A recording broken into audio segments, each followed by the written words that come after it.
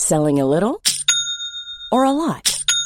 Shopify helps you do your thing however you cha-ching. Shopify is the global commerce platform that helps you sell at every stage of your business. From the launch your online shop stage to the first real-life store stage, all the way to the did we just hit a million orders stage.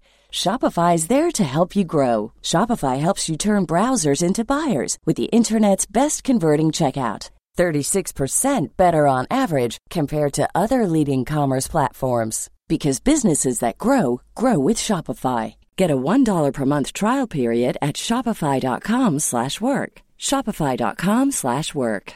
Ready to pop the question? The jewelers at BlueNile.com have got sparkle down to a science with beautiful lab-grown diamonds worthy of your most brilliant moments. Their lab-grown diamonds are independently graded and guaranteed identical to natural diamonds, and they're ready to ship to your door. Go to BlueNile.com and use promo code LISTEN to get $50 off your purchase of $500 or more. That's code LISTEN at BlueNile.com for $50 off. BlueNile.com, code LISTEN. Quality sleep is essential. That's why the Sleep Number Smart Bed is designed for your ever-evolving sleep needs. Need a bed that's firmer or softer on either side? Helps you sleep at a comfortable temperature? Sleep Number Smart Beds let you individualize your comfort, so you sleep better together. J.D. Power ranks Sleep Number number 1 in customer satisfaction with mattresses purchased in-store. And now, save 50% on the Sleep Number Limited Edition Smart Bed for a limited time. For J.D. Power 2023 award information, visit jdpower.com/awards. Only at a Sleep Number store or sleepnumber.com.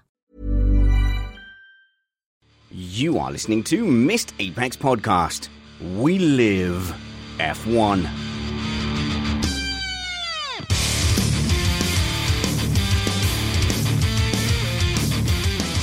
Welcome to Missed Apex Podcast. I'm your host, Richard Spanners Ready. Thanks for sticking with us in the off-season. We are going to bring you the best off-season content we can possibly muster. And this week, we're going to be talking some engineering, we're going to talk some contract law, and we're going to get some listener feedback from you guys as well. So me and Matt will be in the shed here talking about some of the correspondence we've received from you. Before that, we're going to talk about Lewis Hamilton's contract negotiations, what Sergio Perez can expect at Red Bull, given that he's only on a 1-year contract. And we'll talk a little bit about the tracks and the contracts they have during 2021 and trying to adjust around this global pandemic and the surprises that the schedule throws up. Before that, though, to start the show off, we're going to be talking to Stuart Mitchell from Racecar Engineering Magazine, and let's bring you that interview right now.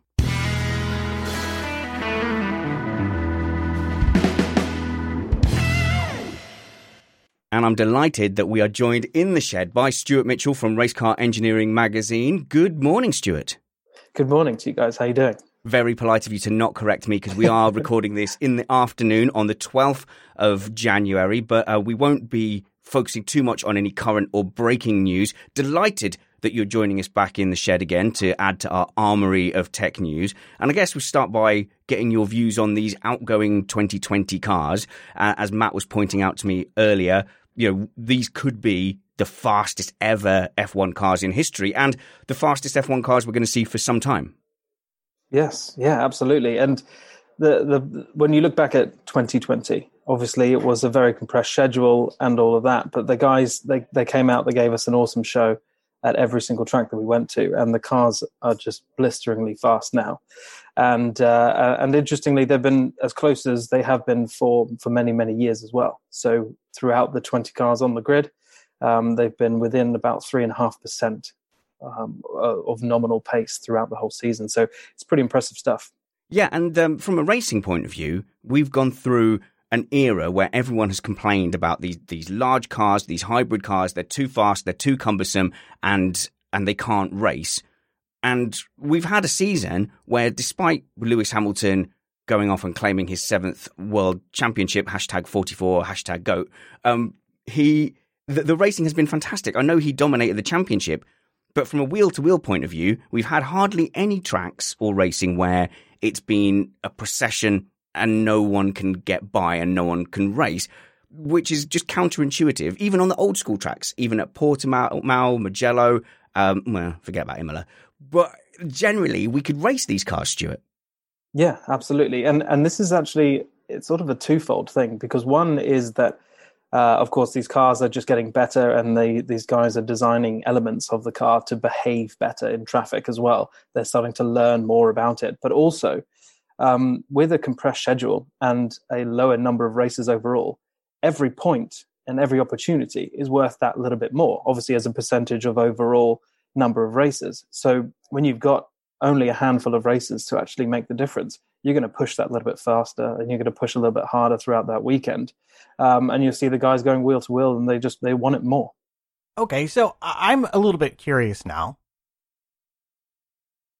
Talking about specifically the midfield, because I know you say like 3%, but you're that 3%, that encompasses Mercedes to Williams, right? That's right, yes. But if I looked at, let's say, position 6 to position 12 in the midfield, has it ever been that close? Because to me, that was where the most amazing things were happening in the racing. Yes, yeah, absolutely. So that so-called midfield, which includes the likes of, from Alfa Romeo all the way up to,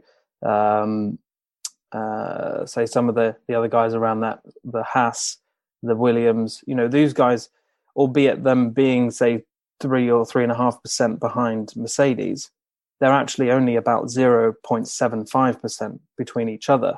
So if any one of those teams' nominal output over the course of a weekend drops to 99.24%, they've lost a place. And 99.24 is pretty close to 100%. So that's the margin of error that they've got to work in between taking their place, or 3 or 4 or 5 spaces, in fact, to losing it all.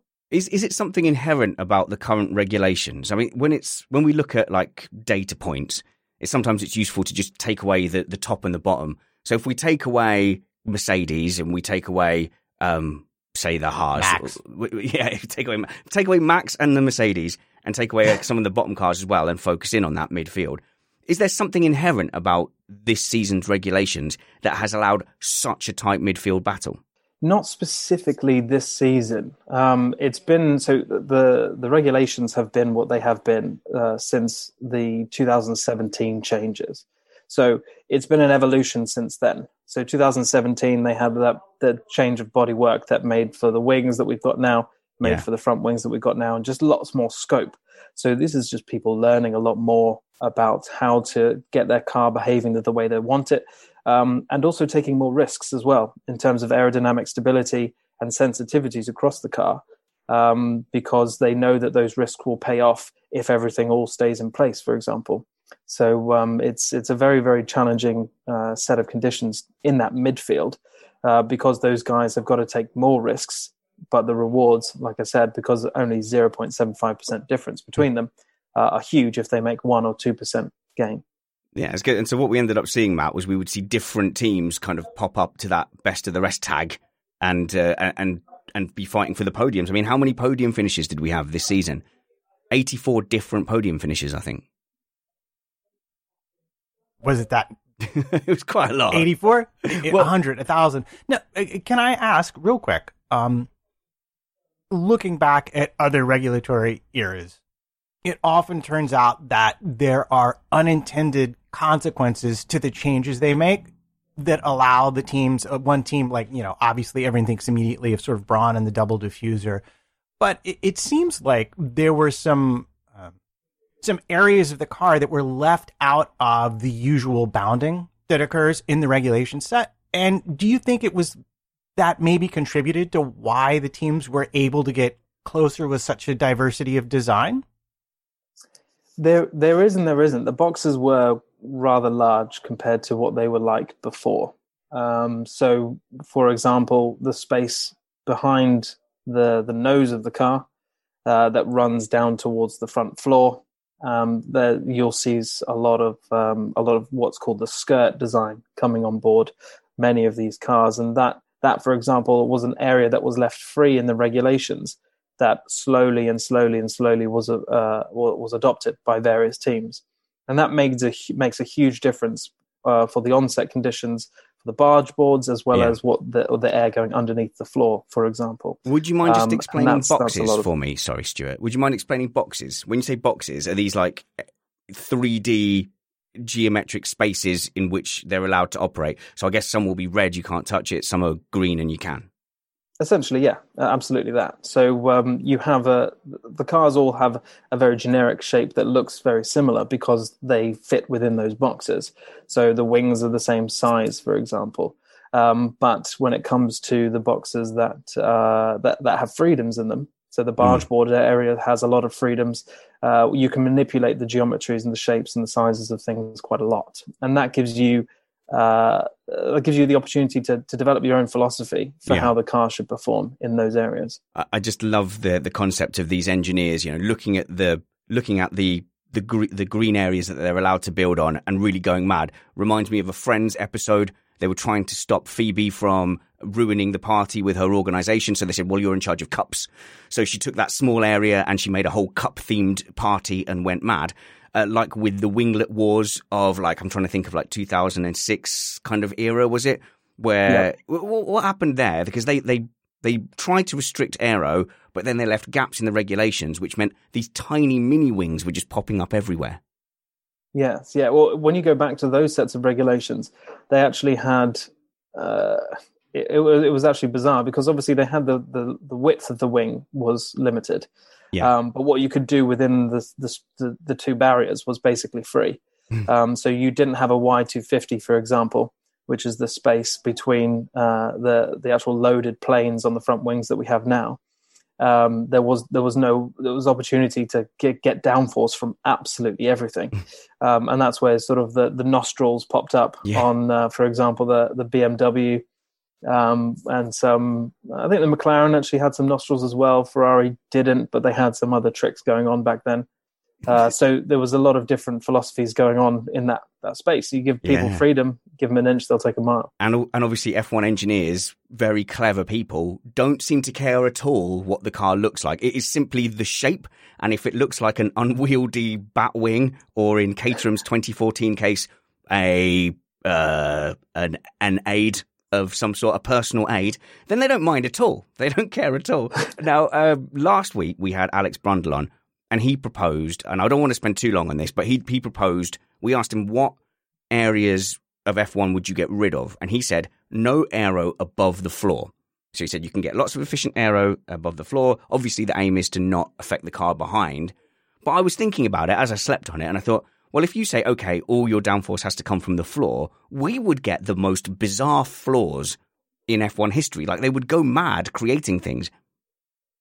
They would, absolutely. And this is where the argument of 2022 comes along, because the amount of energy that the floor should be able to generate in terms of downforce is significant.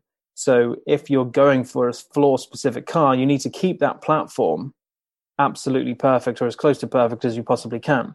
But they're also banning things like hydraulically interlinked suspension, which at the moment is actually critically important to keep the car's platform absolutely stable so that all the aero was working. So suddenly you're going to have a car that's behaving very, very differently, and also having this dependence on the floor, which will change things up quite a lot. Okay, I want to dig into that a little bit if I can. I know they banned Mercedes Frick, and that was a front-rear interconnection of the hydraulically interlinked systems to keep the platform stable. Yeah. But you're saying that it's still allowed on either the front or the rear axle. I thought Red Bull had reverted to Belleville springs, but they're still using a hydraulic heave damper. Is that correct? So this is where it gets a little bit more complicated. So when you talk about Frick, you're absolutely right that Frick in its previous incarnation has been banned in that specific layout, but you can still use hydraulics to control roll from left to right. So they have hydraulic dampers now that actually obviously maintain a platform front and rear, not front and rear, side to side. And that's what will be banned. So they'll have to have each corner operating completely independently. Wait a minute. So this hydraulic system wasn't that effectively active suspension then?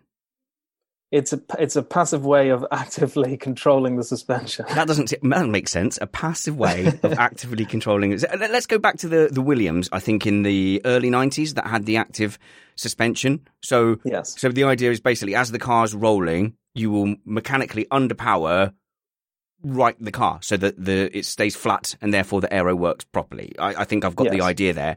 And it was Nigel Mansell's car, wasn't it?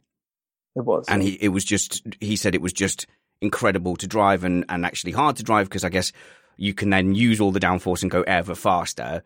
Were the cars, when you talk about the cars using this kind of passive active suspension, which I still don't get as a phrase, were they getting close to that kind of effect? It was really improving the aero and downforce through the corners. Yes, well, that's what they have now is it's a hydraulic unit that basically connects the left and right hand sides of the suspension. Yeah. And so as you're steering towards the left, it will load up the right hand side, and that will try to maintain the platform perfectly stable. I'm assuming what makes it not active suspension is it's using some existing motion of the car to load up the side that they want to load up under more pressure. Yes, it's not a system that's actively preloaded or electronically controlled or anything like that. It uses the hydraulic system on board the car that is mechanically influenced. So it's almost accidental. It's like, the hydraulic pressure just built up on the right hand side, making the suspension more stiff on that side. For example, yeah, but it's usually for damping control rather than sort of trying to add stiffness to that corner, for example. Okay, and that's going to go away. So what are we going to see when it goes away? Conventional suspension, so to speak. As Formula One, will attack it. It won't be conventional, of course, but it will just mean that they will have to pay a lot more attention to the design of each corner because they won't have this interaction to take care of behaviors that otherwise wouldn't be able to be controlled. All right, I'm now going to ask the kind of question that I become either famous or infamous for, depending upon who you are. 17 part. Currently, to be clear, I can link the left and right corners either at the front or at the back hydraulically, so that they can influence each other as I'm going through a turn. Yes, that's right. In the 2022 regulations, I'm not allowed to do that, but I would still be able to use, for example, hydraulics for my bump and my damp, but I just can't connect them across the axle, or it's all got to be mechanical. There's no hydraulics at all.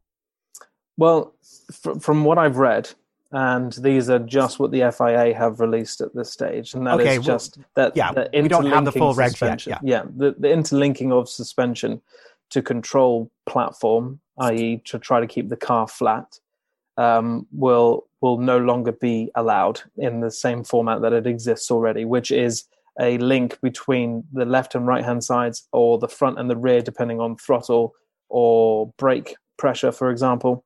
Things like that can no longer be manipulated. So anti-dive geometries will have to be built into the suspension geometry itself, rather than relying on hydraulics to maintain that platform under braking, for example. And there's one more element. There's a bump, there's a damp, and then there's also Formula One runs with the heave element as well.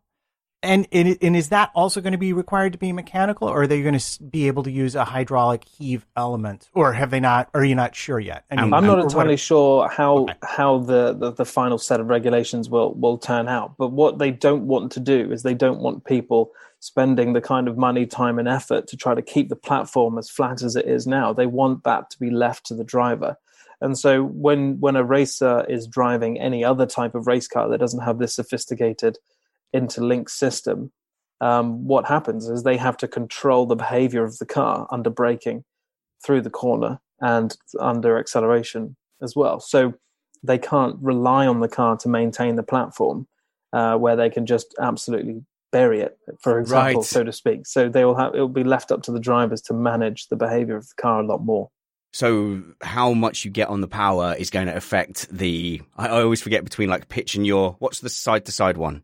If I'm dipping a wing, which that's roll. That's roll. Okay. So I have to think about the roll, because the less roll I have, the more my downforce is going to be working. the more I pin it and lean on the tires, do I lose effective downforce? Is that what I'm fighting against as a driver?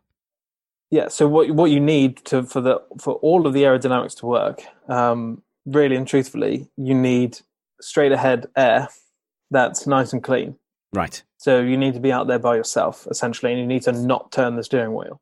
And I know that might sound bizarre, but that's the optimum condition, of course, for all of the aerodynamics across the car. Yeah. And so you actually want the car to be in a straight line for as long as possible, which means that when you're cornering, you don't really want to be carrying loads of yaw or carrying loads of roll or anything like that, because your aerodynamic platform is just not working. And for these cars, for example, now in 2020, the cars are super sensitive to this. And that's why what happens is you see a car that's super loaded up, and then for whatever reason, it seems to just snap and just pirouette off into the sunset. Right. That's because these cars are ultra sensitive aerodynamically. And they reach that threshold. Once you break that threshold, there's no coming back from it. But they're trying to reduce that. Okay. And they're also trying to slow down the cars a little bit as well, which is a side effect of not being able to keep that platform. So Matt's going to ask an interesting question. I'm going to just slightly interrupt to dumb it down again. You mentioned you don't want too much yaw, so that is whether the car in the same horizontal plane is like pointing left or right? That's right, yes. Okay, good. So if you were sliding, then you've changed your yaw. So if you're slightly hot or slightly oversteering into a corner, suddenly you haven't got the straight on air anymore, even though you're traveling forward. So your downforce is compromised, and this is what's causing that snap, or contributing to that snap spin. That is fascinating. I'm really glad I've just got this opportunity to sit with an expert and like dumb it down to my level. Sorry, Matt, continue to take it up to a level our listeners are more comfortable at. Well, no, I just wanted to ask a clarifying question, which is essentially what you're saying is the 2022 platform. And boy, do I have so many questions. The more I think, the 2022 platform essentially is looking to give the driver a longer transition before the car has that snap. In other words, it should give them, relative to the very, very sensitive aero that they have now, where you're loaded up, and then it's gone too quickly to catch. The idea is to give them a little more of a gentle glide path or a transition, so the driver can make more of a difference in those turns. Or is that just an accidental consequence of taking away this active hydraulic suspension? Active, passive?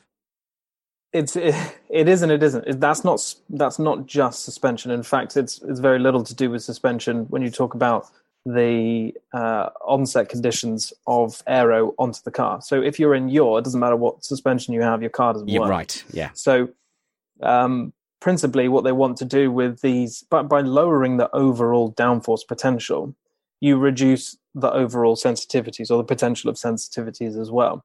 So if you go towards a tunnel-based system, i.e. the floor working harder to actually make the overall downforce, you are less sensitive to the car in front, for example. Gotcha. Because the car in front pretty much only disturbs, or most of the disturbance comes on the surfaces of the car. So cool. That's where that.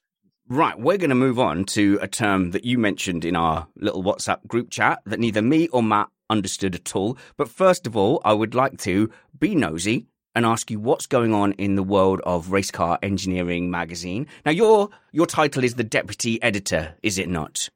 That's right, yes. Okay, so your job is to usurp the existing editor and take over eventually. But whilst you're doing your bidding for your general, what is Race Car Engineering up to at the moment? What can we expect? We've just launched the February edition of Race Car Engineering, which has an awesome feature on the McLaren MCL 35. And that takes all of 2020's, all of the investigations that we did in 2020. So everything from Barcelona testing to the very last race. So that really dives deep into the story of 2020 for McLaren and their sort of, quote, game of inches approach that I call it, which is step by step, making those improvements to the point where they took third in the championship. Well, I was going to ask the motivation. Is it because they have such a good story of climbing back to third, or is it because from an engineering point of view, they've got a particularly interesting approach that you focused on it? It's both. So they had an interesting approach, but that approach was also partially forced by the FIA because 2020 was so bizarre. We had so many races in such a short time. The FIA were telling people to homologate stuff left, right, and center at specific times. So as much as it was part of McLaren's strategy to have this sort of game of inches approach, it also was forced by the FIA, which meant that they, for example, turned up at Mugello with a wing that wasn't really ready for the rest of the car. And then they had to bring the rest of the updates for Germany, for example. That. Yeah, so I remember that the talk of them having an upgrade and it disappearing. Yeah, and it was, I think, even more complicated because they were going to lots of tracks where they don't have much historic data to use as comparison. And at times when they're normally not there. Yeah, absolutely. That made a big difference. And if you look at, for example, Germany, I mean, an F1 car has never really been characterized to work in the rain, in the wet, for at 11 degrees Celsius. So it's, as much as they have the capacity to cope with that, it was very much a case of, right, whoever stays on the track and points it in the right direction will be able to keep it going. And obviously traction was an issue there as well. So yeah, it was a very bizarre one because, and also the tires are an interesting one in those kind of conditions, because if you get through your rubber, you then don't have any capacity to maintain heat in the tire. So as you reduce the amount of rubber that's remaining, the sensitivity of the tire goes up. So you actually have to drive even harder, and you're reducing grip because you've got less rubber. So you end up in this spiral, basically, to try to keep the tires on. And those who manage to keep them on for a little bit longer than everybody else managed to keep it in the right direction. That typing you can hear is Matt trying to get his credit card details in for a subscription to Race Car Engineering magazine. The notes will be in the show notes and should be below the video as well if you're watching the video. How does it work, Stuart Mitchell? Because do I have to go to a shop? Do I need to go to WH Smith's to? Is that still a thing? Is that still open? Is that still open? Yeah, it is still open. Yeah. Pretty much every WH Smith across the UK will have Race Car Engineering on their shelves, and we also sell it directly from the website. And you personally hand deliver it as well, so that's good. That's a bonus. Yes, of course. Fantastic. Well, go and check out Race Car Engineering magazine. Now, Matt, you are going to ask him about a question you failed to Google. Googling let you down. I did not fail to Google it. I Googled it and did not find an answer that was satisfactory. And yes, I'm ignoring the tires despite my predilection. But you said that James Key was using this term driver resolution. And I'm assuming that it's got nothing to do with photographs. What exactly do you think he means by that? So driver resolution is a concept that is quite hard to describe and even harder for the drivers to explain to their engineers as well. But essentially, you get to a point where you're driving the car on instinct. You're no longer getting the feedback necessary for you to make calculated decisions to drive the car. And that is a sensation that can be derived from problems with the car in terms of its setup, for example. You're just not feeling what you need to feel coming through. But it's also a function of the speed of these cars. And so now that we're in the third generation of this set of regulations with the aero that we've got now and so on and so forth, these cars are just so fast to the point where the drivers lose this resolution through the high-speed corners and just go on instinct. Right. So if I may propose an analogy, it's like when your hand falls asleep and then you reach and try and grab, you just can't feel anything. So what you're saying is that the information coming through the steering column, coming through the bottom of the car, through their seat, is faster than they can, is coming too fast for them to process it. So the car starts to feel numb to them. And they can't rely on what they're feeling to help them get through corners, to help them with braking and stuff like that. It all has to either be pre-calculated or cross your fingers and hope you don't bend it. Yeah, it's more of a function of the speed of all of those things rather than the cars being sort of insensitive, for example. So when you get in there, it will give you tons of feedback because of how, say, quote, tight the whole car is. But in this case, it's just the speed. The speed of all these corners are coming at you, and of course you're battling on track. The drivers actually have to just go on instinct in some of these cases because the cars are just that fast. So certainly through the high speed stuff, you're holding a breath, trying to steer at the same time in some cases. So these guys are going through a pretty tough time. Right. So I'm presuming he's not going to be mentioning this unless he thinks he has some kind of a solution for it. And now obviously it's going to be not a problem into 2022 and even probably not into next season. But what approach were they taking to help their drivers with that? Well, it's taking those drivers up to that next level of elite athlete. They're all pretty good at it already. That's not to say that there isn't anything else that could be done. Of course, racing drivers have a tough time in Formula One cars, so they just need to work a little bit harder to try to get these guys to be able to take the abuse that these cars are giving them. But next year the cars will be slower, and obviously the year after that we'll bring in a brand new set of regulations for the chassis and the aero design. So realistically, it's going to go down from here. But it's impressive to hear the likes of James Key, who obviously his two drivers are Carlos Sainz and Lando Norris. Not necessarily struggling. I wouldn't say struggling because it's not just them; it's everybody on the grid. But reaching the threshold of what human beings can pedal around a racetrack, really. That's actually pretty phenomenal when you think about it from a technological point of view. Because then what do we do once it gets to the point where, there's only so far that we can just improve training. At some point we just have to go, well, no, it's either AI or we just go back to more simple systems, slower cars. Yeah, well, that's obviously the solution that the FIA are looking into and everything like that is the latter. But realistically, when you think of the likes of these 20 guys that drive around these tracks in these cars, if they aren't the best at what they could possibly do and try to keep this car on the track and not lose resolution, then who is, kind of thing? Like you said, are we gonna end up with a super soldier kind of driver, an AI type robot thing, some sort of Terminator behind the wheel? I don't know, but these guys we're getting to that threshold where humans just can't control these things at that kind of speed, or we're getting up there to that limit where the resolution is lost. And then, Matt, that talks about basically what is the soul of F1 as a sport? What do we want? Yes, we always want an engineering challenge, but we definitely don't want to lose that human element where the driver is just ballast and we have to give him ever-increasing tools and sensitivity to handle what is essentially a rocket launch.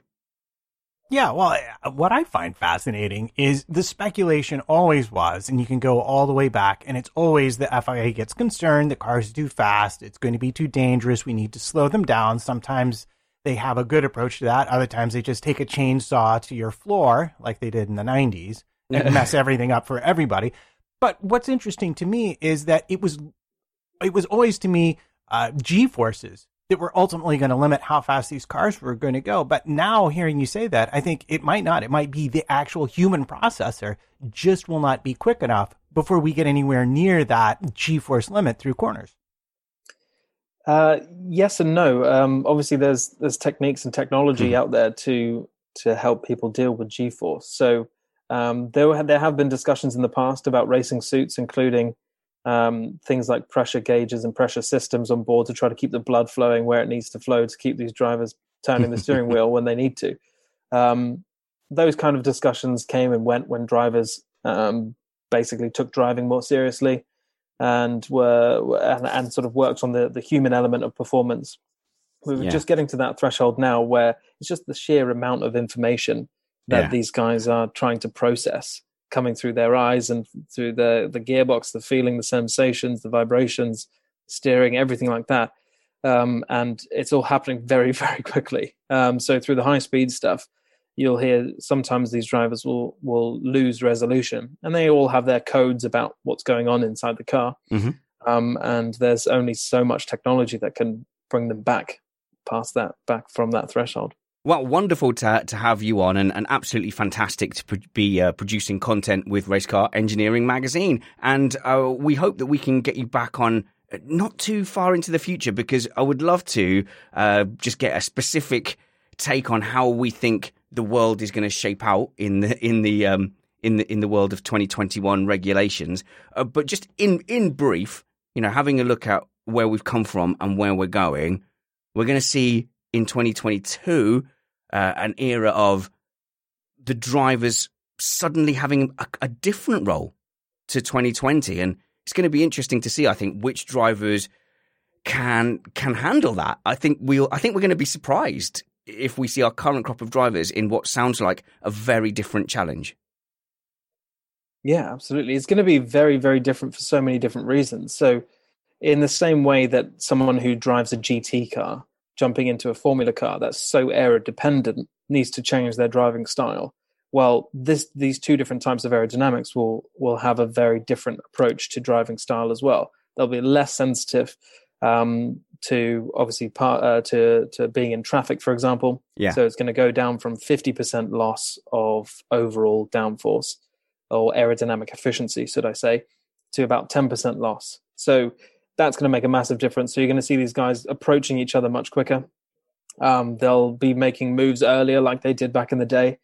So we'll see a lot less of the DRS-based overtaking that seems to take forever to do. So should be all good. Should be interesting.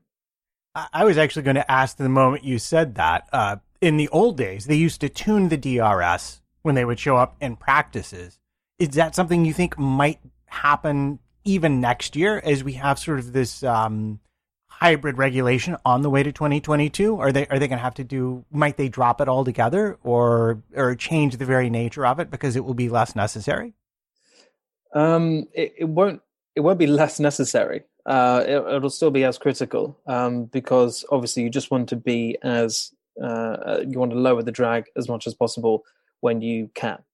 But when it comes to the overall sort of performance strategy, it will change ever so slightly, because they will be more mechanically dependent, mechanical grip, that is, because they don't have that quite as sophisticated aerodynamics, especially on the back of the car.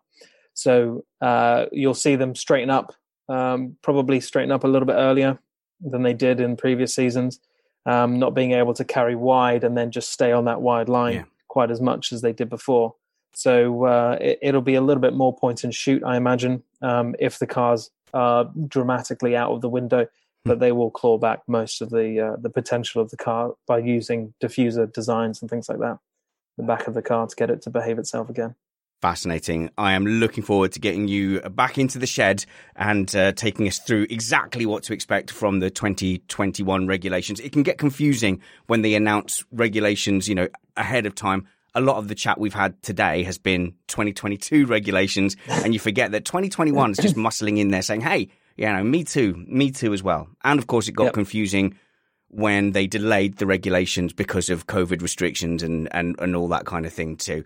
So hopefully you'll sit there and unpack it for us sometime in February. Where can people catch up with you online? It's Race Car Engineering on Twitter. Search for that. But where are you, Stuart? Where do you hide out online? I hide out very well under stu.mitch under pretty much every platform that I have. If you guys want to hear my random babblings, then feel free to follow me. I do want to hear that. Stu.mitch, thank you so much for your time. No worries. Thank you, guys. One size fits all seems like a good idea for clothes until you try them on. Same goes for healthcare. That's why United Healthcare offers flexible, budget-friendly coverage for medical, vision, dental, and more. Learn more at uh1.com. Hi, I'm Daniel, founder of Pretty Litter. Cats and cat owners deserve better than any old-fashioned litter. That's why I teamed up with scientists and veterinarians to create Pretty Litter. Its innovative crystal formula has superior odor control and weighs up to 80% less than clay litter. Pretty Litter even monitors health by changing colors to help detect early signs of potential illness. It's the world's smartest kitty litter. Go to prettylitter.com and use code ACAST for 20% off your first order and a free cat toy. Terms and conditions apply. See site for details. Hey, it's Paige DeSorbo from Giggly Squad. High quality fashion without the price tag. Say hello to Quince. I'm snagging high-end essentials like cozy cashmere sweaters, sleek leather jackets, fine jewelry, and so much more. With Quince being 50 to 80% less than similar brands. And they partner with factories that prioritize safe, ethical, and responsible manufacturing. I love that. Luxury quality within reach. Go to quince.com/style to get free shipping and 365-day returns on your next order. Quince.com/style.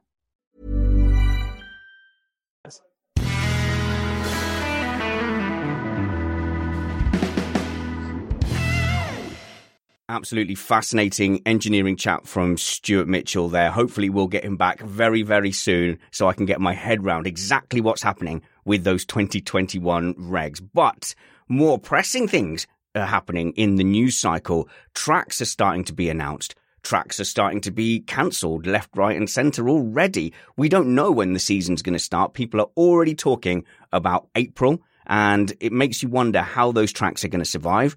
We also are finding out a little bit more about Sergio Perez's contract at Red Bull. Seems like definitely only 1 year. And of course, everyone is speculating about whether Sir Lewis Hamilton will in fact be staying in Formula One. To help us solve all those mysteries is Peter Wright from Digital Law UK. Peter, thank you for taking the time to speak to us in our little shed.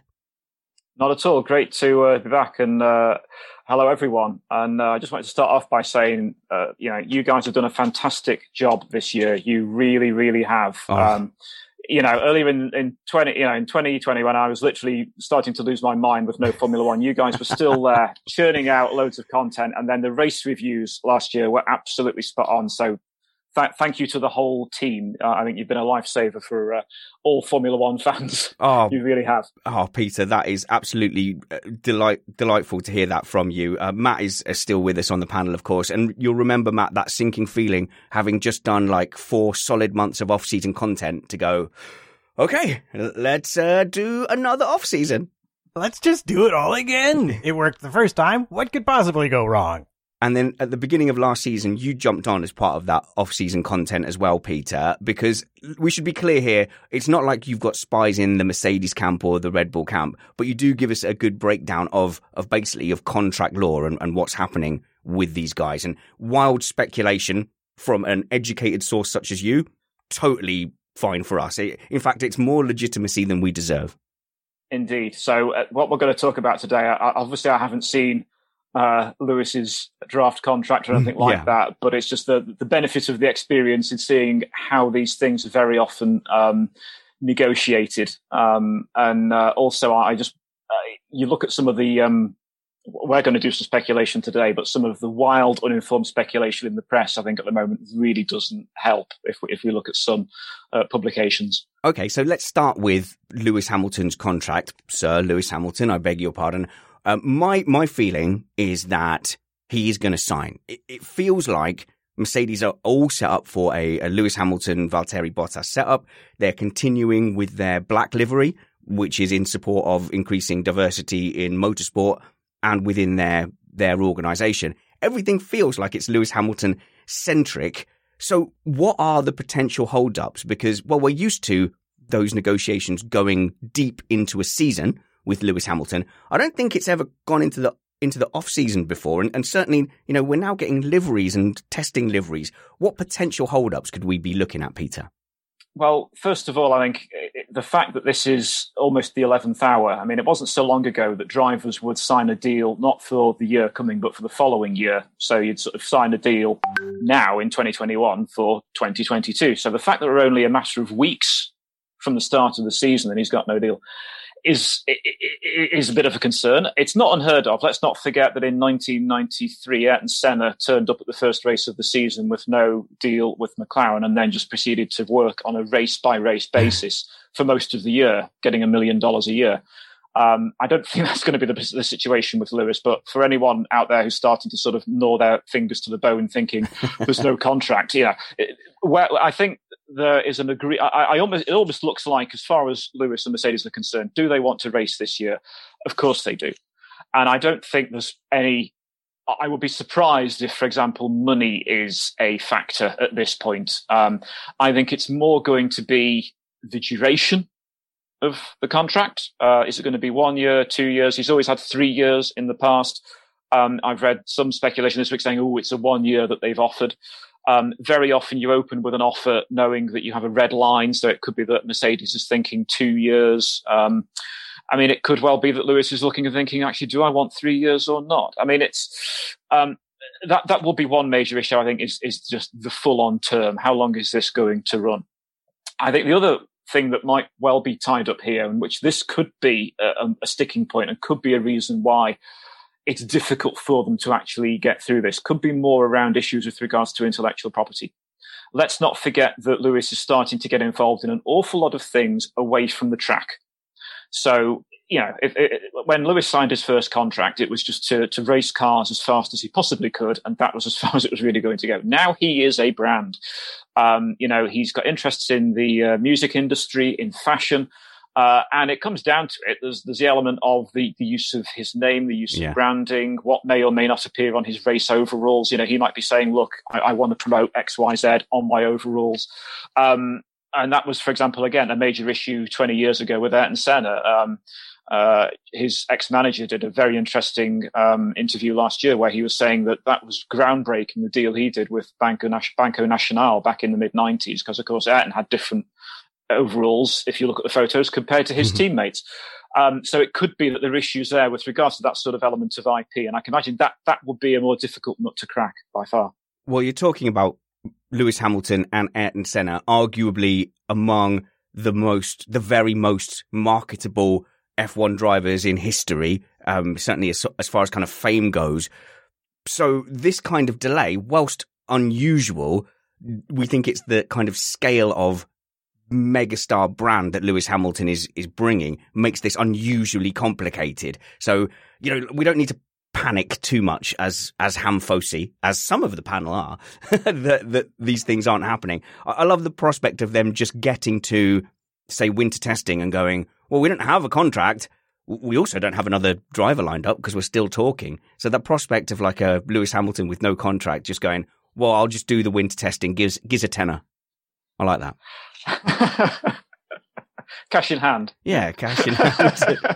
So, okay, well, let's talk about the negotiations. So, from Lewis Hamilton's point of view, there's kind of a big sports star mentality. You look at the basketball stars, the NFL stars. It's not a case of wanting money. A lot of the time, it's about just having their value appreciated. So there might be an element of, well, he's saying, I'm a 7-time world champion now. That has to come with an increase of some sort, because I'm now statistically the most successful driver of all time. Could that be a sticking point? Because you've then got Mercedes going, yeah, but we've got to make a bunch of redundancies for the new regulations and the wage caps. Absolutely right. So I think there's issues certainly probably with regards to that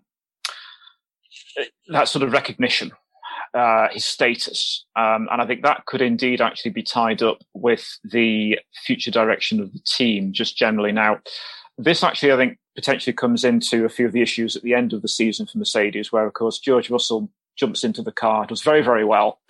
That coincided with Valtteri Bottas having a poorer weekend, and indeed a poor end of the season, I think it's fair to say. And a lot of speculation that he's now on the last year of his deal. So it could be that you're looking at a new driver coming into the team, be it George Russell, be it Esteban Ocon. And then it could be that Lewis might be saying, well, look, as the established lead driver here, I want to have a say on how and when that happens.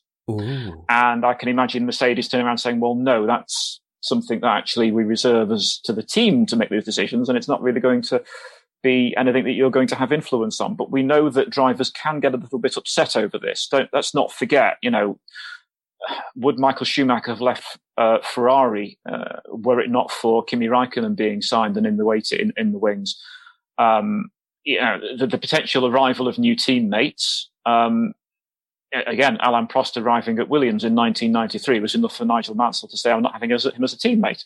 So, that element can be quite, in terms of drivers and them feeling that, look, I've been here a long time and I want to have this input, means that they feel there is a bit of a clash. And you can imagine that being a fairly major stumbling block, because there will be a change, I think, at Mercedes in the next couple of years. Matt. Yeah. Well, I find this interesting because I'm recalling that when Hamilton left McLaren one of the biggest issues, which it almost seemed like a joke, but it wasn't, was that he wanted to be able to keep the trophies that he won on the track. And that turned out to be certainly a piece of the puzzle that led him to moving to Mercedes when he did. But I'm going to ask in more general terms. I mean, you've been involved with a lot of these sorts of negotiations. Where are we in terms of absolute brinksmanship here? I mean, is this like the top 1% of brinksmanship you've seen deals of this size? Or are we actually just like, this is like 75%. We got way long to go before it gets to be really serious card playing. I mean, that's a good question. I think if we can compare that broader to like all sport as well, like in the context of all sport, would this be rare or weird?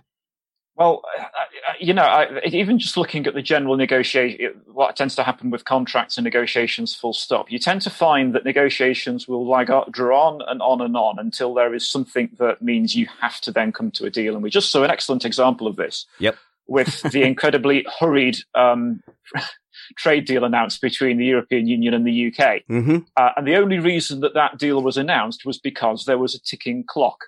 And let's not go into issues around this of the whys and the wherefores of this. But the whole point is the reason why you got that 11th hour deal was because you had to have something in place come the 31st of December. Now, in this instance, the ticking clock is the start of the season, and both sides are using that for their own purposes. And that is going to be the thing that there will come a point where, as the drivers are leaving for Australia, that's going to be pretty much the tipping point. I think things will have been a little bit unbalanced by the fact that, in this negotiation, there are two very competent Mercedes young drivers stood there in the wings.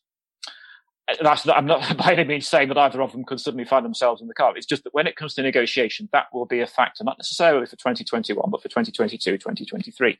Other teams, like McLaren, don't have a young driver scheme where you've got that level of pressure, but Mercedes does.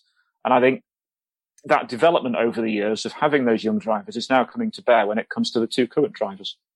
Right. You mentioned a ticking clock, but you also said earlier that Senna drove for almost a year without a contract. I know that, like, for example, in certain rent regulations here in New York, if you don't sign a new lease, the old lease is presumed to continue on a month-to-month or a 6-month basis, depending, I don't know the actual laws regarding it, but is it a similar thing with the driver contract? If they don't come to an agreement, could he just show up and continue on his old contract on a race-by-race basis until they get it done?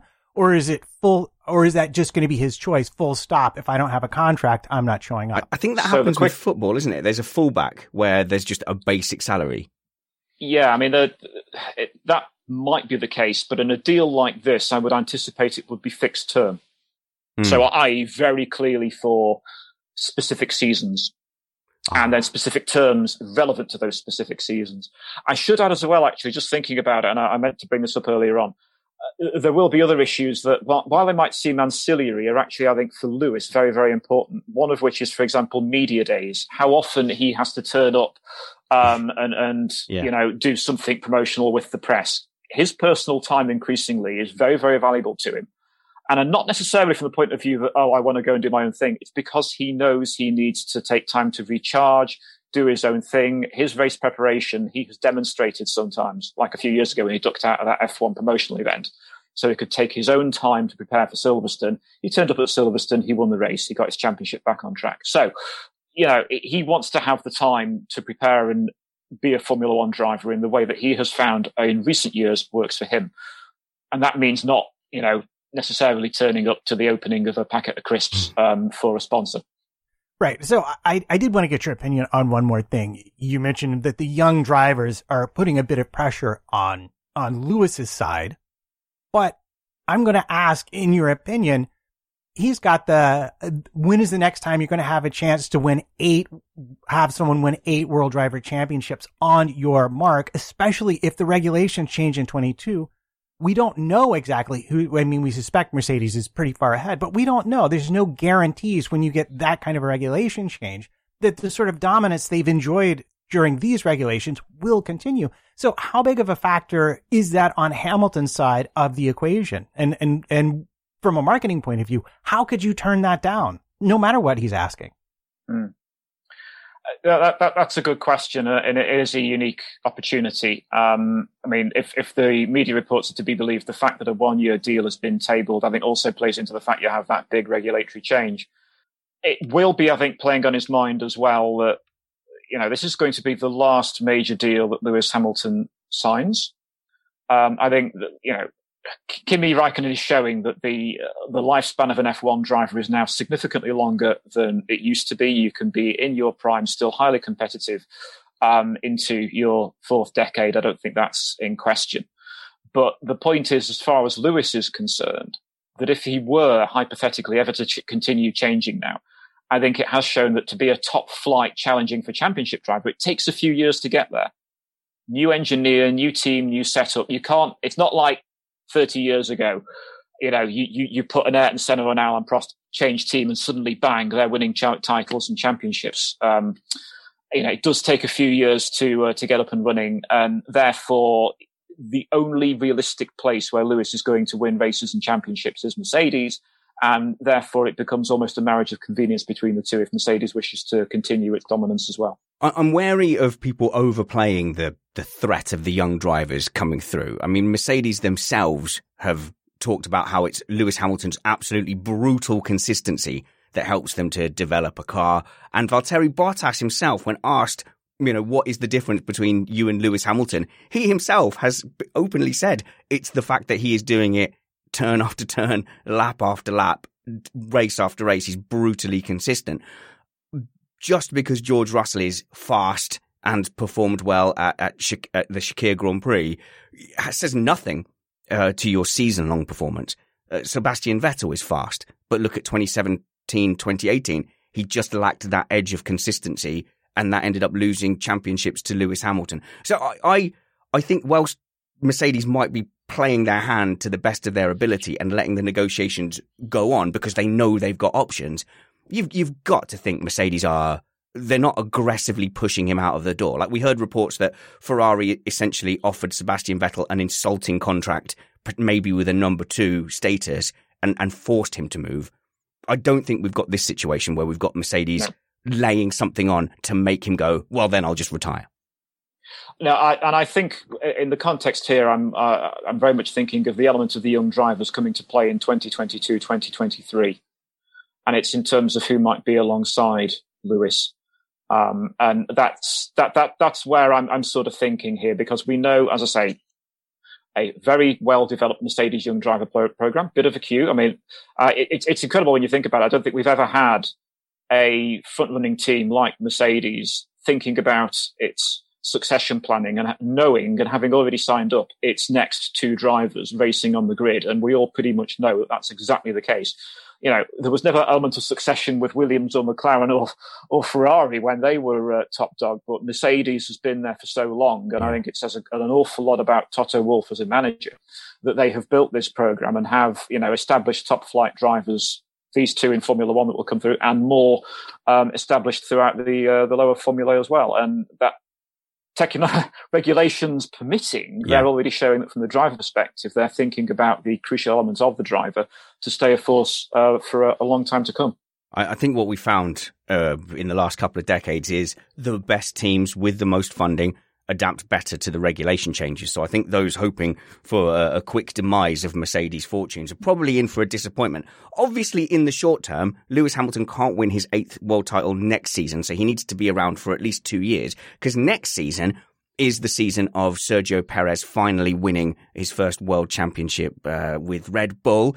I think that's a good place to skip to next. Stop laughing. Hey, stop mocking me. I can hope, can't I? It's a really interesting deal.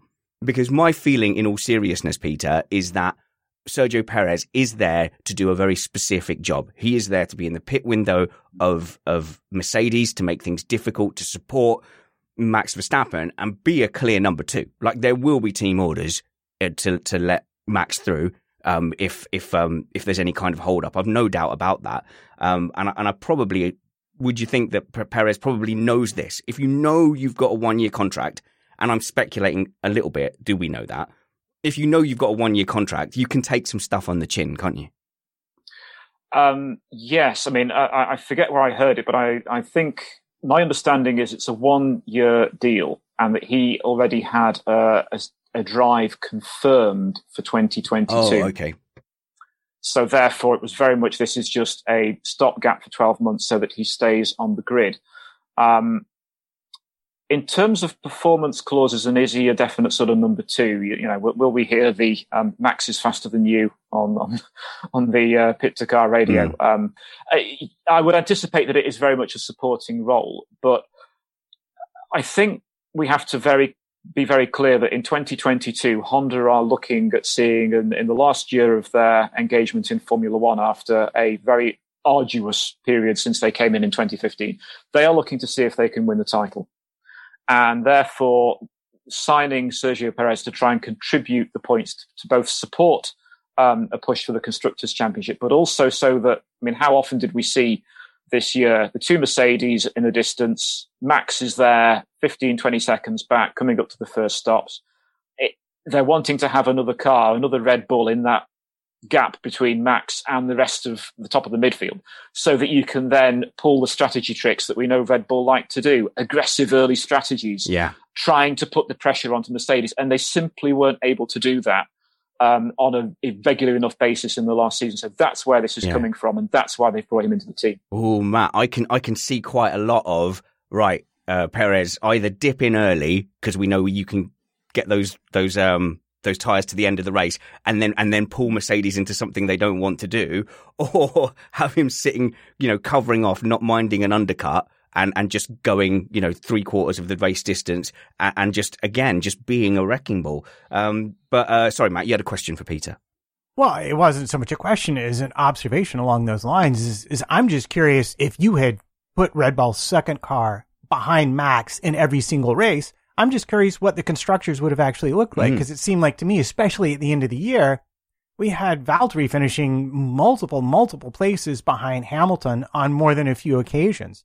And I really think that's why he's there. In the races, he's very consistent. He can make overtakes when necessary. And I think they're really looking for someone to finish that place behind Max every time. But from a contract point of view, Peter, I don't think we've seen this kind of utility player signing in a top F1 team for a while. That's going to limit Perez from a team point of view. He's not necessarily going to be top table, maybe not at all the engineering meetings.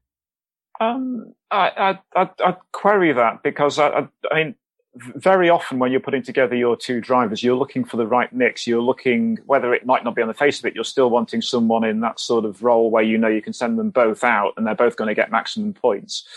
Sometimes you may have a predetermined idea of what that order should be, a la Ferrari. Sometimes you're just looking to let them go out and race, which is more the Mercedes way. But in order to do that, they're going to need equal access to certainly you'd want them to have equipment, but where that isn't the case, you'd certainly want them to have access to as much technical information as possible. But in this instance, where it's only 12 months, albeit at the sort of the cigarette end of Honda's involvement, it's not as though Sergio can take engine secrets from Honda that are going to be of particular value in the years coming.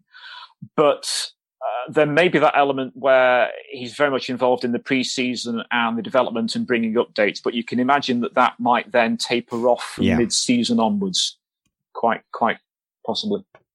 Well, it's interesting you bring that up, because I think it is kind of standard that when drivers leave, their access to certain technical information gets limited. But it was interesting to me, like in the past season, if I'm not mistaken, Vettel, I think, was axed out of the meetings almost immediately once they announced he wasn't continuing. But at Renault, with Ricciardo leaving, they did the dead opposite. They said, no, he's fully involved. We're not going to keep anything from him because we need him to make our team function at the best level possible. It's an interesting calculus to think about, especially because we don't know where Perez has signed his next deal for yet, do we? Which is a good segue, because I thought it might be helpful just to do a little, and this is, I should emphasize here, entirely blind speculation.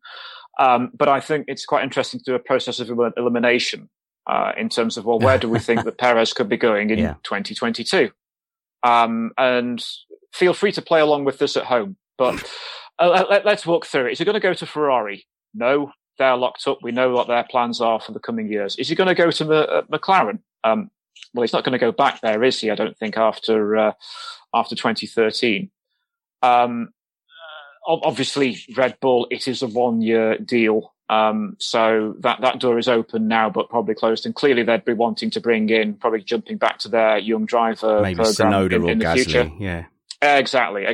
There's a very clear staircase of talent there, which they're hoping to bring back on stream. And then you think, well, is he going to go to a smaller team? Would he have jumped to say, I ain't going to go to Toro Rosso or AlphaTauri? I know that's your... I've been listening to Missed Apex for so long, I'm still calling them that. I resemble that remark. Yeah. And I couldn't really see him going to Alpha. But also, I don't think he'd want to go further down the grid. I think he's just become a race winner. He's been one of the most consistent, bankable drivers on the grid, and that drew me to the conclusion. I think there's only one possible place he would be going to, and I wonder if you agree. Well, you've got to think some new investment. Williams be the leader of the team alongside Latifi if he still wants to be there, and assuming that George Russell has then gone and replaced Valtteri Bottas. That was my initial working theory. Well, I deliberately left out one particular team there from the analysis, and that's Renault. Alpine.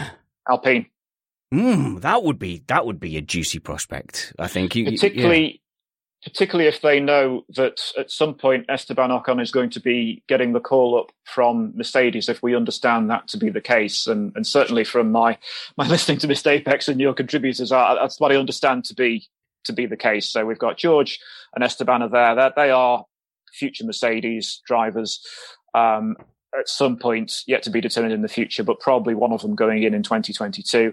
That could quite conceivably open up the door to there being then a space at Alpine alongside Fernando Alonso.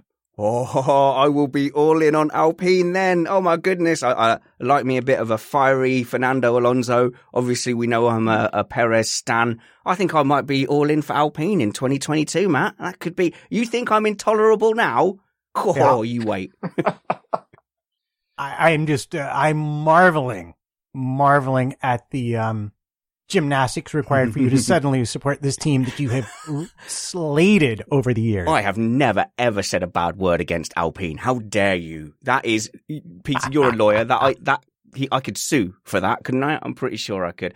Peter, right, Digital Law UK, you don't need plugging from us, I'm sure. No one in our audience could afford your extortionate but well-valuable hourly rate, I'm sure. I think you told me once, and I nearly just cried at the numbers and said, why aren't I a fancy lawyer? But it is Digital Law UK. Digital Law UK is your firm. Is that correct?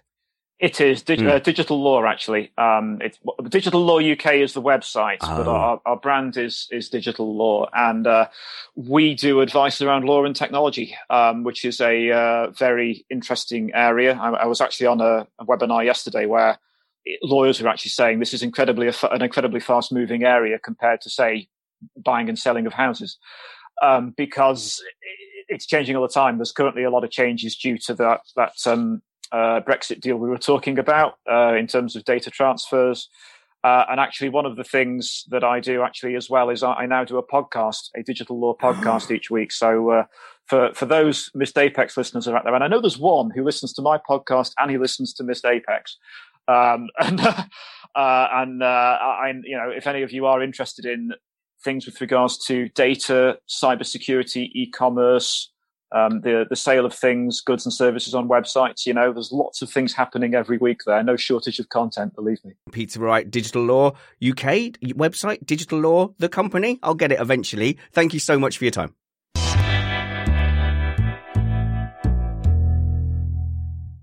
Well, Matt, that was a interesting series of interviews. I thought now would be a good time for some listener feedback. I think I can only agree with you, sadly, as far as the show is concerned. Yes, because it would be very awkward to change our plans now. But we've had lovely feedback from our listeners. It isn't all just horrible YouTube comments. Not all. We get a lot of lovely comments. And doing these pre-records gives us an opportunity to go and filter through some of them. So if you don't want to hear us just talking about these feedbacks. That's fine. We'll see you next Sunday, where I believe we'll be talking to Joe Saywood in the shed on Sunday. Not live. That'll be a pre-record as well. Not all of these are just, hey, you guys are brilliant. Some of them have got topics attached to them as well. But I'm going to start with one that is at least vaguely complimentary from Ryan Copeland, who says, I loved the latest podcast with Mr. Carter.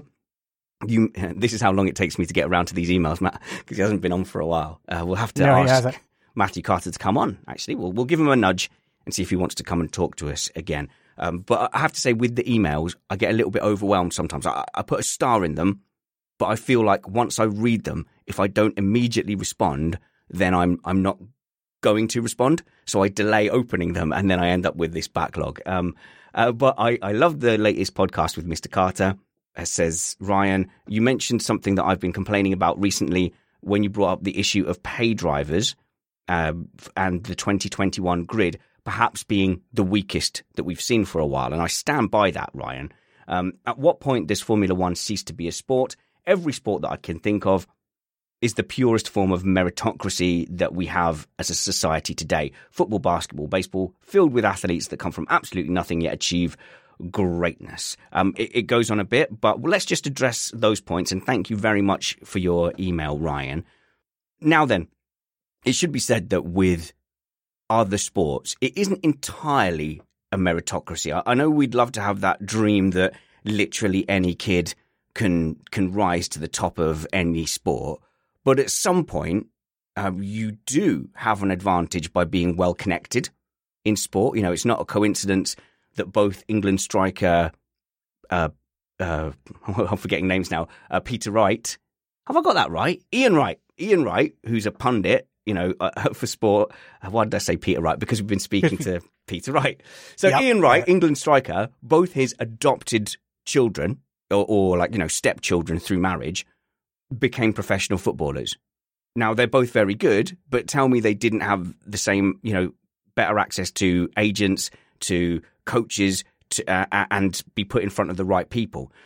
So before we sort of paint F1 as being the only non-meritocracy, it does happen in other sports as well. Yeah, and looking at the rest of the email and the fact that he mentions NBA and NFL, I think you may be talking about the wrong kind of football here, my friend. Oh, yes, soccer. Beg your pardon, soccer.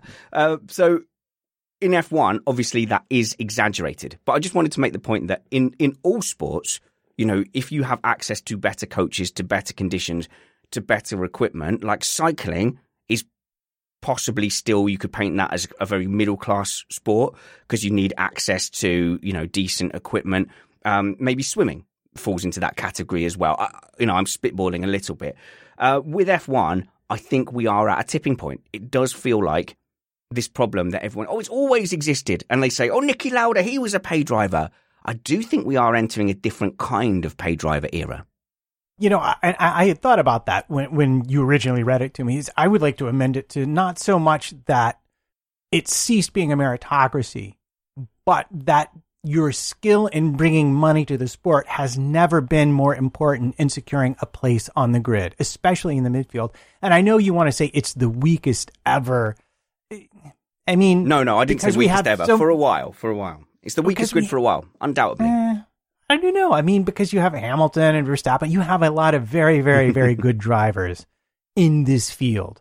There's a percentage of the drivers that are there more because of their ability to bring money than their ability to bring driving, or because they are in that flux zone where they can definitely bring the money and they might have the talent. You don't really know. So why not take the money in the meantime? Because the money from the driver is guaranteed. The money from championship points is not. And it's that fundamental financial structure of Formula One that we've inherited from the Bernie era. Once the sponsorships of individual teams collapsed, it's that fundamental structure that still needs tweaking so that they can go and find the Ocons, they can find the Hamiltons and the yet to be discovereds, and the teams can afford to bring them up through their talent ladders and afford to sponsor them in F2 and F3 and other forms of sport that prepare you for your shot at the big leagues, so to speak. The super license system kind of helps because what it means is even drivers who we don't rate as being meritocratic, let's use Lance Stroll as an example. At least Lance Stroll has had to get up to a basic standard where he is not like the pay drivers of old, who are like, seconds off the pace. He's up there. He can do the job. I just would argue that he's not, at the level of Sebastian Vettel, Lewis Hamilton, and Esteban Ocon, Daniel Ricciardo, and probably isn't going to be. But he's been good enough to get through with advantages, with extra training, with extra resources, and additional chances. So I think that there's a good chance that the standard Lance Stroll drives to is probably world-beating if you put him, compared to drivers 40 years ago, which everyone is going to hate, but that's how high the standard is in general. So the super license helps with that, but we could take that further and say, well, actually, let's use the feeder series to not only say super license points to qualify, but actually you've got to have finished in the top 4 of lots of series or something, so there's some kind of league promotion system, which F2's not quite filling right now. The key difference in my scenario would be you can't have paid drivers in F1. So you make it in F1 so that there is some skew that the points and that the money and the points is not from the drivers. So therefore there's an incentive for the teams to pick up the best drivers. And even if they've managed to pay their way all the way up to F2, they're still not going to be picked up by an F1 team if they can't deliver the lap time. Yeah, I mean, I appreciate the theoretical construct of the idea. The fact that you have to win, starting maybe in, like, I don't know if there's an F4, but you have to win a regional champ. Like, once you get above regional racing, once you get to F3 or F2, you have to finish in the top 3 of a championship in order to qualify to race in Formula One. But the teams will never have that. They'll vote it down because they want flexibility to bring in someone from Super Formula or someone from this or someone from that. And they also need to be able to farm out these drives to other drivers to make money on practice sessions. Most of them do. Obviously, your Mercedes and your Red Bulls, not so much.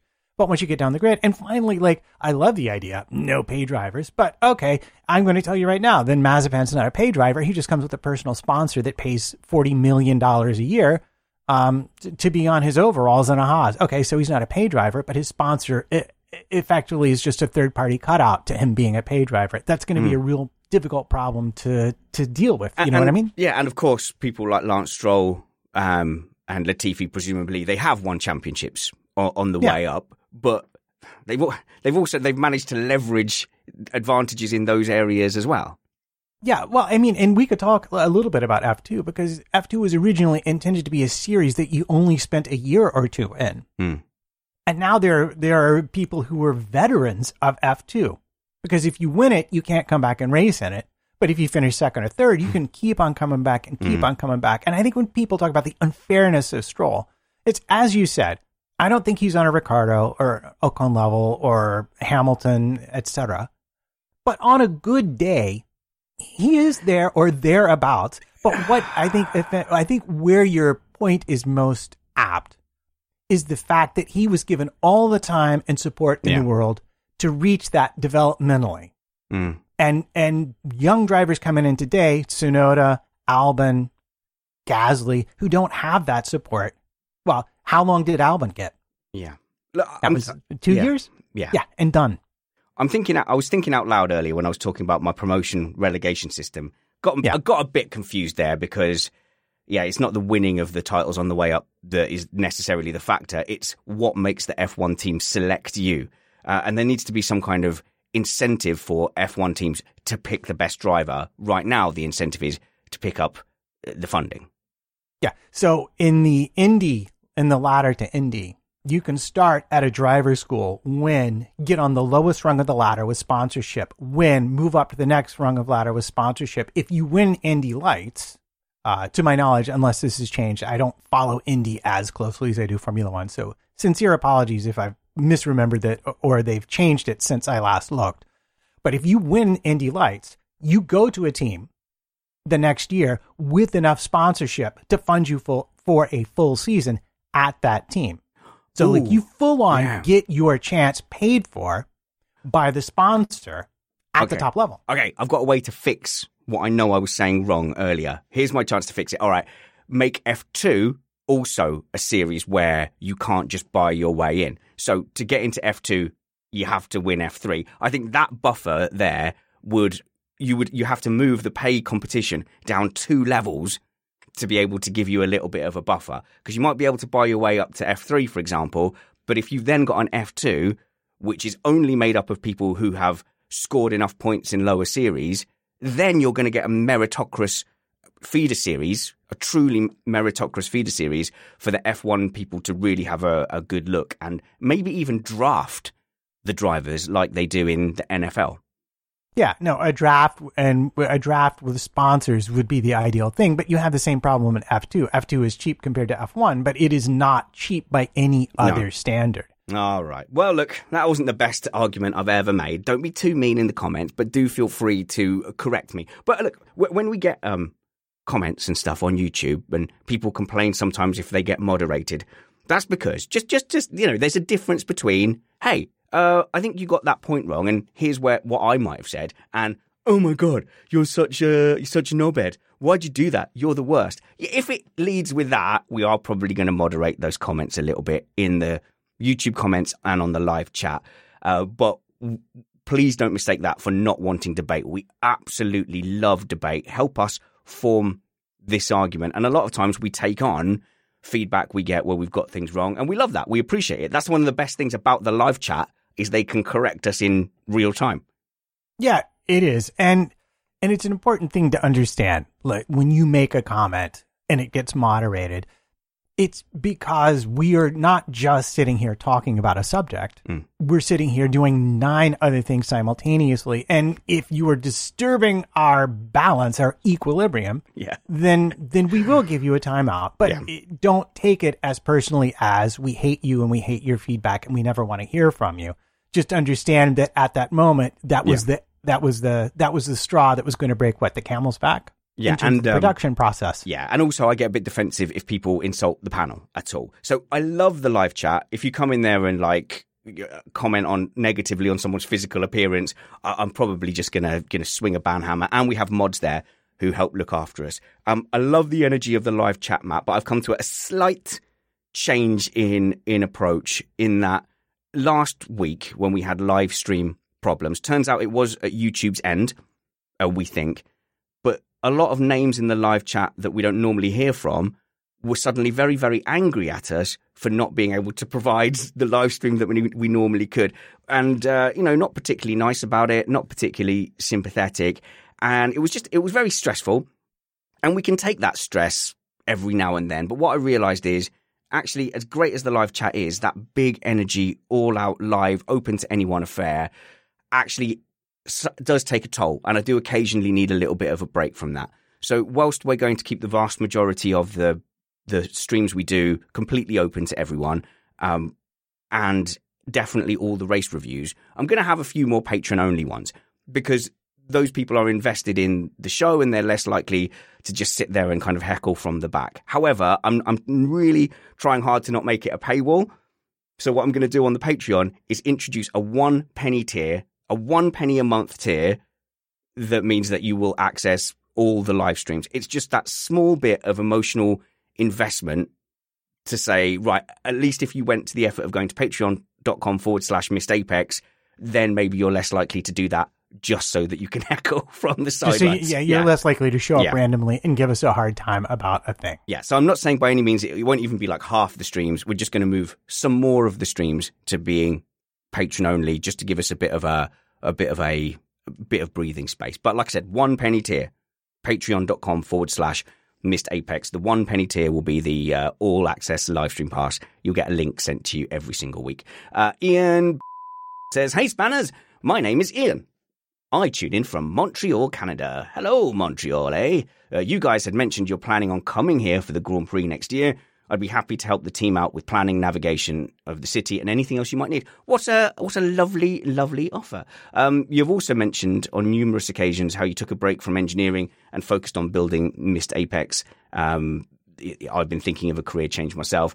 Can I pick your brains? You absolutely can, Ian. And by the way, if you email us, there is a strong chance it will get read out. So apologies if I was not meant to read that out. But yes, pick my brains. Absolutely. And I do hope there's a Canadian Grand Prix for us to go to. Yeah, well, and maybe not read his last name if you're going to read out his planning to career change. I mean, I sincerely doubt that his job will find out through that. Okay, let's beep. Let's add a beep. There'll be a beep in there. What amazes me most is that you have read the entire email except for the last line, which says that he listens to Tech Time. How is it possible you skipped that? I can't even see that line. I cannot even see that line. I just want to correct one thing, though, because in case this is a misconception, unfortunately, no, I wasn't able to leave a stable engineering job to do an F1 podcast full time. I wish it had worked out like that. It's a little bit more complicated than that. So skip forward 2 minutes if you don't care.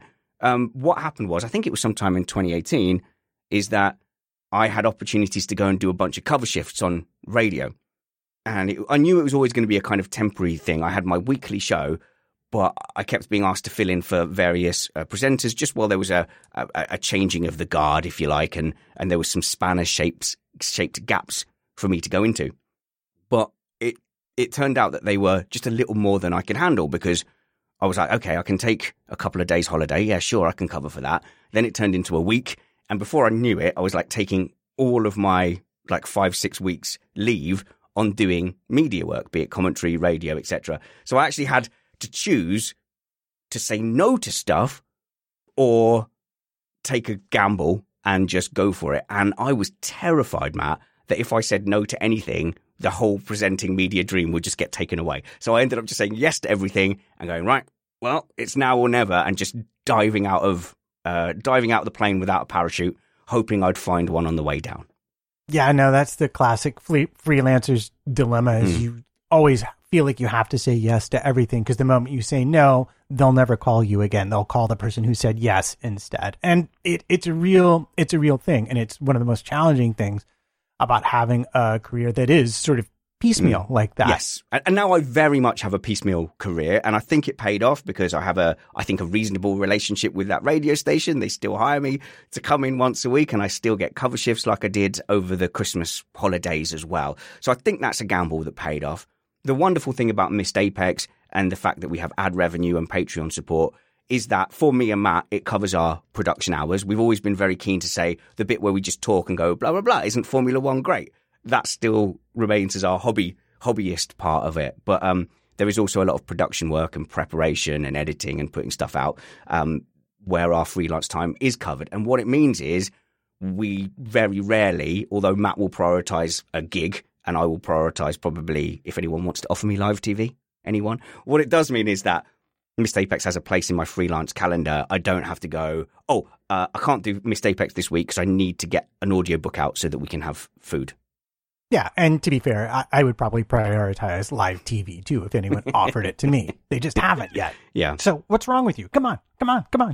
And so a combination of that, continuing radio, and then the third leg has been just a random assortment of wonderful things where we've got audiobooks coming out. I've done some commentary. I've done consulting. I've put on webinars for people. A mismatch of everything I can find within media to just claw in. So it's like having 20 different tiny little jobs, a buffet, a meze of media work that at the moment I have to say, yeah, it's going just about survivable, just about all right. In 2020, I only applied for 4 engineering jobs in a wild, sweaty panic. So far, so good. Brilliant. Patreon.com/Missed Apex. You'll get an ad-free feed. You can join us in the Slack group. Or what else can you do? Oh, the Patreon-only content as well. And you'll get, of course, the live stream tiers that we were talking about earlier. Got some wonderful emails from Aaron as well, who said that he has been going back and listening to all our race reviews since 2017. Wow. Okay, don't tell anyone what you heard. I'm sure I flip-flopped. Quite the contrast, I would guess. I'll bet. Hopefully, Aaron, you found that we've improved steadily. Aaron says, cheers, mate, for the great show and all the best with your future plans for the show. And we've also had a lovely email from David from the Netherlands, who says, especially in these dark days, it's been a real comfort to have a kind voice in your head. And I just wanted to let you know that he said he's been enjoying our show on Spotify. Oh, my show, Spanners 90s Radio. as well. And this is the other tier to our multifaceted freelance work that we do here, is that we want to leave ourselves enough time to throw stuff at the wall. So we also have an iRacing podcast that's come out, Spanners 90s Radio, Remain Indoors, and all sorts of projects that hopefully one of them grabs onto a vine and grows like an ivy up into the sky. Or something like that. I think that'll do us for today. Get in touch, spannersready@gmail.com or mattpt55@gmail.com. Yep, absolutely. Follow Matt at mattpt55 on Twitter, me at spannersready. We hope you have a wonderful week, and wherever we see you next, work hard, be kind, and have fun. This was Missed Apex.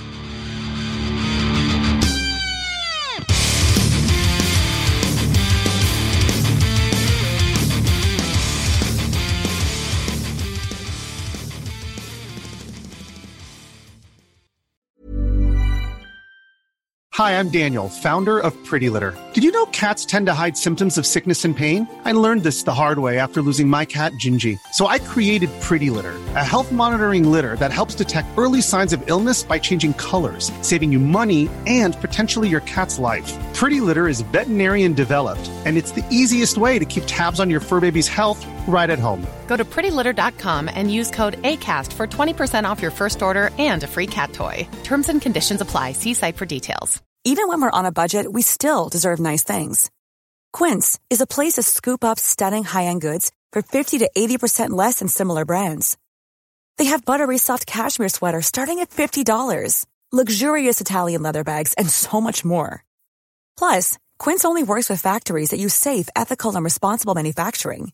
Get the high-end goods you'll love without the high price tag with Quince. Go to quince.com/style for free shipping and 365-day returns. Mom deserves the best, and there's no better place to shop for Mother's Day than Whole Foods Market. They're your destination for unbeatable savings, from premium gifts to show-stopping flowers and irresistible desserts. Start by saving 33% with Prime on all body care and candles. Then get a 15-stem bunch of tulips for just $9.99 each with Prime. Round out Mom's menu with festive rosé, irresistible berry chantilly cake, and more special treats. Come celebrate Mother's Day at Whole Foods Market. Hey, it's Paige DeSorbo from Giggly Squad. High quality fashion without the price tag. Say hello to Quince. I'm snagging high-end essentials like cozy cashmere sweaters, sleek leather jackets, fine jewelry, and so much more. With Quince being 50 to 80% less than similar brands.